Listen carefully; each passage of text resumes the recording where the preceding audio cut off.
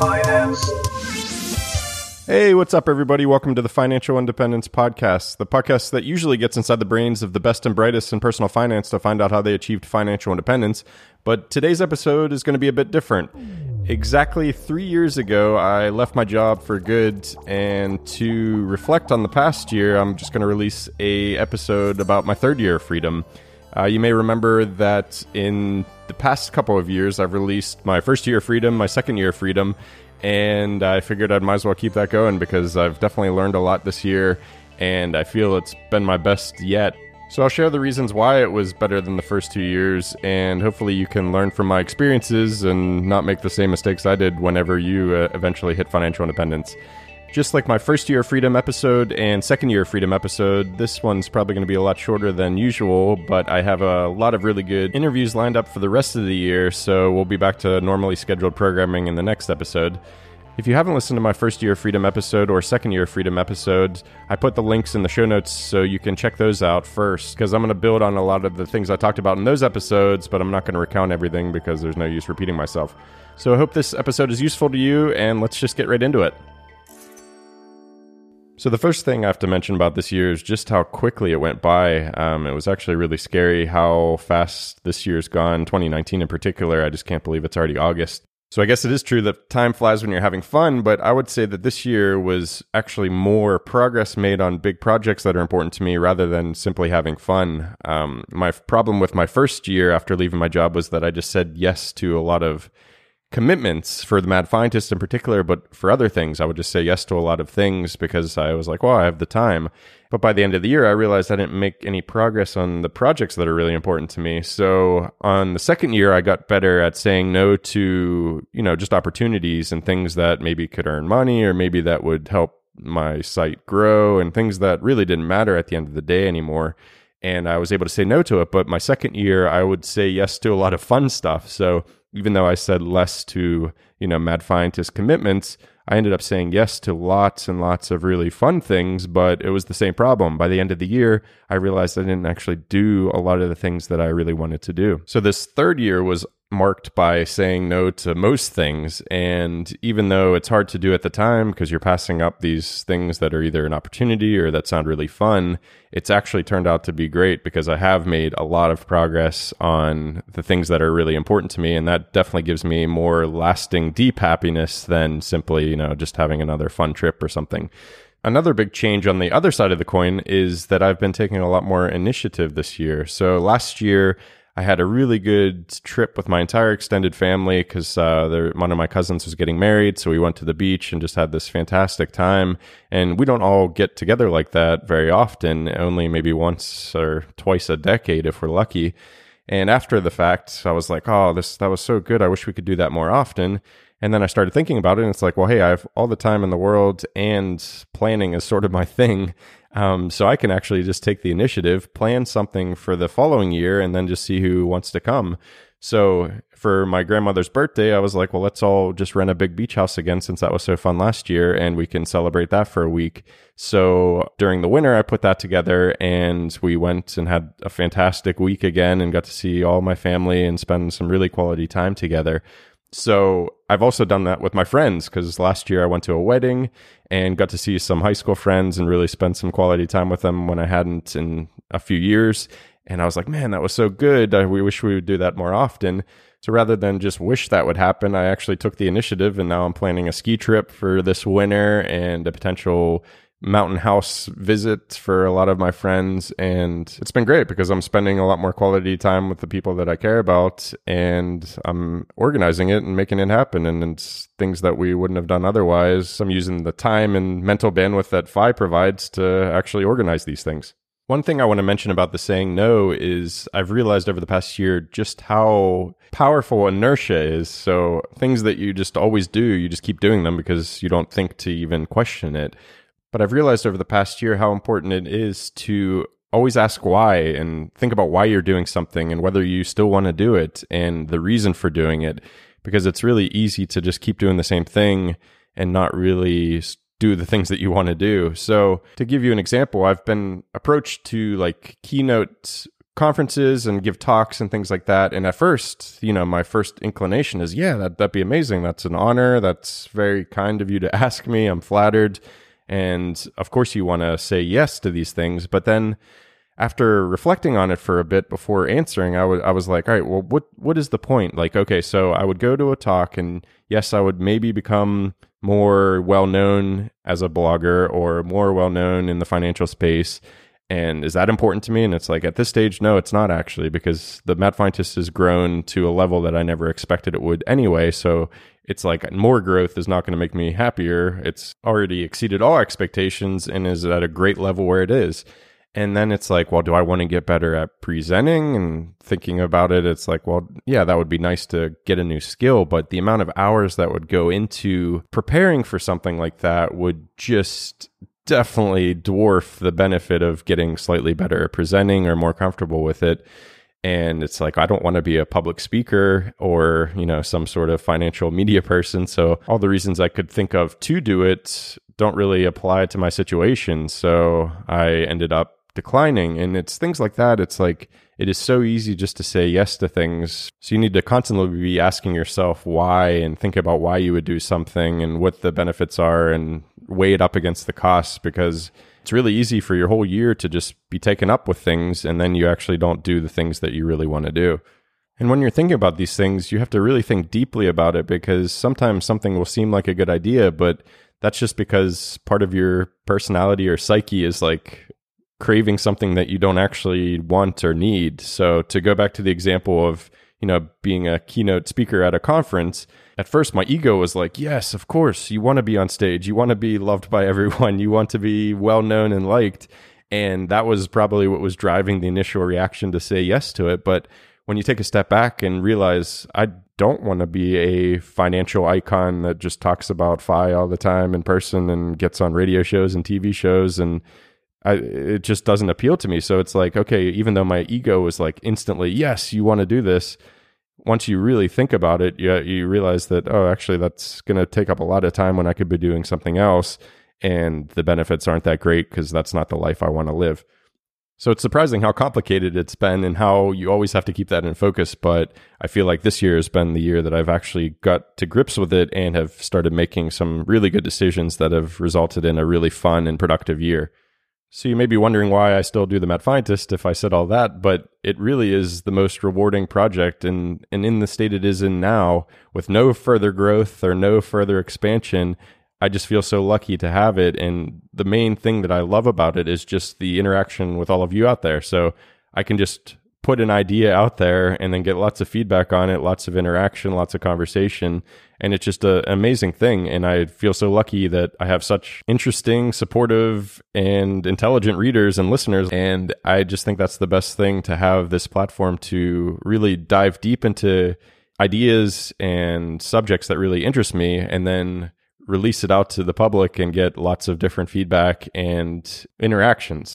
A big reason I'm so excited about the future Mad Fientist content is that I'm finally going to be able to share with you the secret project that I've been working on for the last 3 years, which is really the whole point of why I wanted to reach financial independence in the first place. But I haven't shared it with you because it's been an incredible struggle, and I didn't feel like there was anything I could share to help you because I was struggling so much myself. But this year I've finally made some progress, and I've learned some things that have helped me make some progress. So I'm finally in a position that I could share this background story, but also then give some advice if you're in a similar situation. So I'm really looking forward to finally sharing all that stuff, because really there's some articles that I have had as drafts for 3 years that I've really wanted to share, but I just haven't been able to. So the rest of this year is hopefully going to be all focused on that. And the podcast episodes are going to be built around that. The articles are going to be built around that. So make sure you subscribe to the podcast just by pressing the subscribe button wherever you're listening to this, or subscribing to the email list. You can do that at madfientist.com/advice, and you can get all of the advice that I've gotten from all my past podcast guests in a nice PDF for free. So just head over to madfientist.com/advice, and you'll be signed up to the email list, and you'll get notified once these articles and podcasts start coming out. So this past year has definitely been the best for productivity and doing things that I really want to do. And it's also been the best money-wise as well. I've finally started to relax a bit more with money. If you've listened to my interview with Ramit Sethi, he has tried to help me be a little bit less extreme with money, because it's definitely not necessary at this stage to be so hyper-focused on very small spending decisions. And it's something I'm trying to work through, but it's trying to deprogram 30 years of programming, because I've always been frugal. This is something that I don't know where it comes from, but even growing up, my family would make fun of me just for being so focused on money and being so frugal. So this is something I'm working on, and it has actually been helping. So one big change I've made over the past few months, actually since Ramit's interview, is I've stopped updating my financial spreadsheet, which is crazy to me because I have all this beautiful data that goes back like a decade at least, I would say, and I've just stopped updating it. And the reason for that is, if I know I'm going to update it at the end of the month, then I'm going to make certain spending decisions based solely on the number. So if I have to buy a flight to the States and it's currently at $550, and I think I could spend 10 hours to get that down to $475, then in the past, that is something I would definitely do, and I would obsess about it, and then I would keep checking after the fact. And recently, I've really tried to stop doing that. And not updating my spreadsheet all the time makes that easier, just because I'm not so then hyper-focused on just numbers all the time.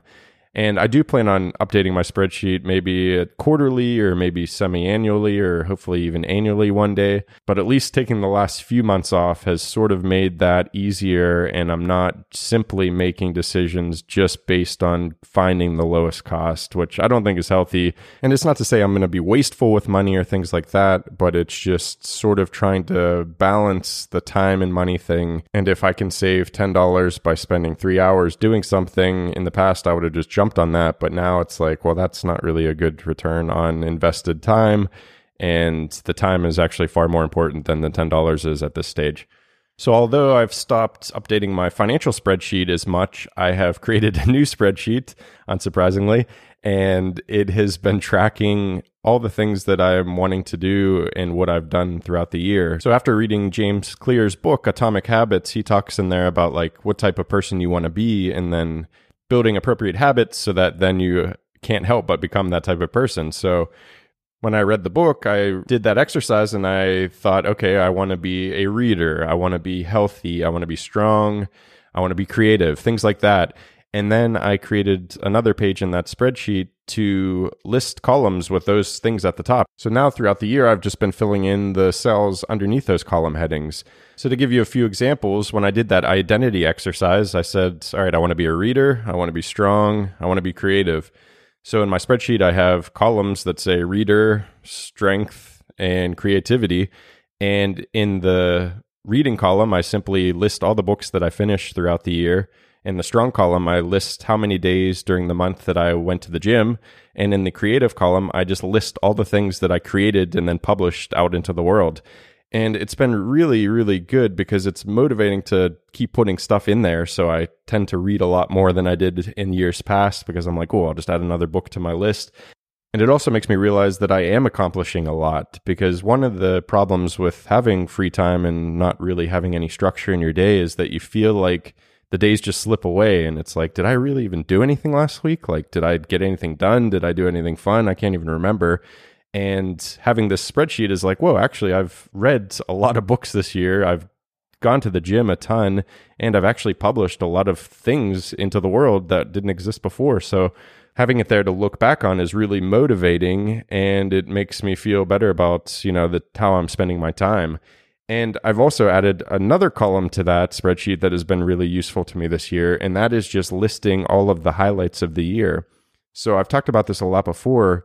People are really terrible at figuring out what makes them happy and making decisions that make them happier. So even though I think about this stuff a lot and I really try to focus on it, it's still difficult to realize like, oh, that was a good decision, that was a bad decision. So what I've started doing is I just have another column in that same spreadsheet that's just highlights. And I list all the highlights of the year, and I try to list them in order of how fun they were, how rewarding the experience was. And then hopefully that can help me govern what we do next year. So it has been really good. And although it's maybe not as fun as updating my financial spreadsheet, it is really rewarding to do that and to try to shift my focus away from money and more onto, doing things and creating things and building my new identity and post-fi life. So that's not to say that I've completely forgotten about money. I've actually made some recent moves that I've been meaning to do for a long time. And that goes back to that whole inertia thing where it's like, okay, my accounts and my money are the way they are. And they've been like that for years now. And it's just hard to shift. But when I was preparing to leave my job, I built up a little bit of a cash cushion because obviously I didn't expect to have any income coming in after leaving. So I wanted to have more cash on hand. And then, ironically, that's when the Mad Fientist started to make more money. So I've never had to tap into that cash reserve, and I've earned more money. And yes, I've tried to invest as much as I can over the years so that I don't build up a huge cash cushion, but it has grown more than it was even then. And like I said, it was already a reasonable cushion because I was expecting to not have any income. So it's really embarrassing to admit this, but that has mainly just been sitting in various checking accounts over the years because I'm always thinking, okay, I don't think I'll need this cash anymore, so I should invest it. But then I just don't do anything because it's inertia and there's other stuff to do and there's more interesting things to worry about than trying to figure out how much is too much in your checking account and where you should put the excess. So the cash has just sat there for a while doing nothing, and now I've just sort of come to the conclusion that I actually like having it there. So rather than keep it earning nothing in my checking account, I finally just this week opened a savings account. And the thing that prompted me to do that is Betterment, which is a company that I've written about and talked about before. And I met the founder way back at my first FinCon back in 2013 and went to their offices and visited their team and everything like that, and just really like the company, like what they're doing, like the people behind it. And they just released a high yield savings account, and it's like 2.6%, and it's FDIC insured for up to $1 million. So that was the thing that finally prompted me into action, and I got off my ass and actually created a savings account and moved a big chunk of the money that was just sitting and checking, doing nothing. And now at least I'm earning 2.68% or something.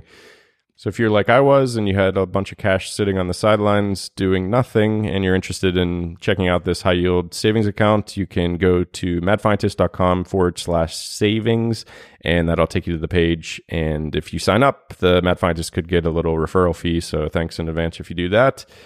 There's one more money thing that I did want to talk about as well before I start wrapping up, and that is the Equifax data breach. I don't know if you guys remember this last year, but Equifax lost like 170 million customers' information, and the information was just like everything you need to get a loan pretty much because it had social security number, address, all that sort of stuff. It was a huge ordeal. I ended up freezing all my credit reports, which really pissed me off because all the credit bureaus were charging me to freeze my own credit. And it's like, well, hey, that's my data and I'm at risk here. And you're charging me to freeze my data when you're making tons of money off my data. And it was a huge ordeal, and it's still a huge ordeal because anytime I want to apply for a new credit card, I have to unfreeze the appropriate credit bureau's report and all this nonsense. So anyway, it took a lot of time, a lot of hassle, and luckily Equifax just got in big trouble with the FTC about it all, and they have a settlement where you can claim compensation. So you can claim $125 if you don't want to take them up on their offer to give you 4 or 6 years of credit monitoring or something like that. But I actually submitted a claim for $345 because I tallied up all the hours that it took me to freeze my credit reports, unfreeze them when I'm applying for credit cards. I got my credit reports from all 3 credit bureaus, and I looked through it and made sure that there was no fraudulent activity on there. And I tallied up all those hours, and I added up all the costs of freezing and unfreezing my credit reports, and it ended up totaling $345. So hopefully they're going to be sending me a check for $345, and that will at least make up for some of the time and hassle of going through all that when it was their fault in the first place. So even though I've just mentioned that time is more important than money these days, I could not help myself from claiming that because I was really, really angry at the time. So this felt good to do.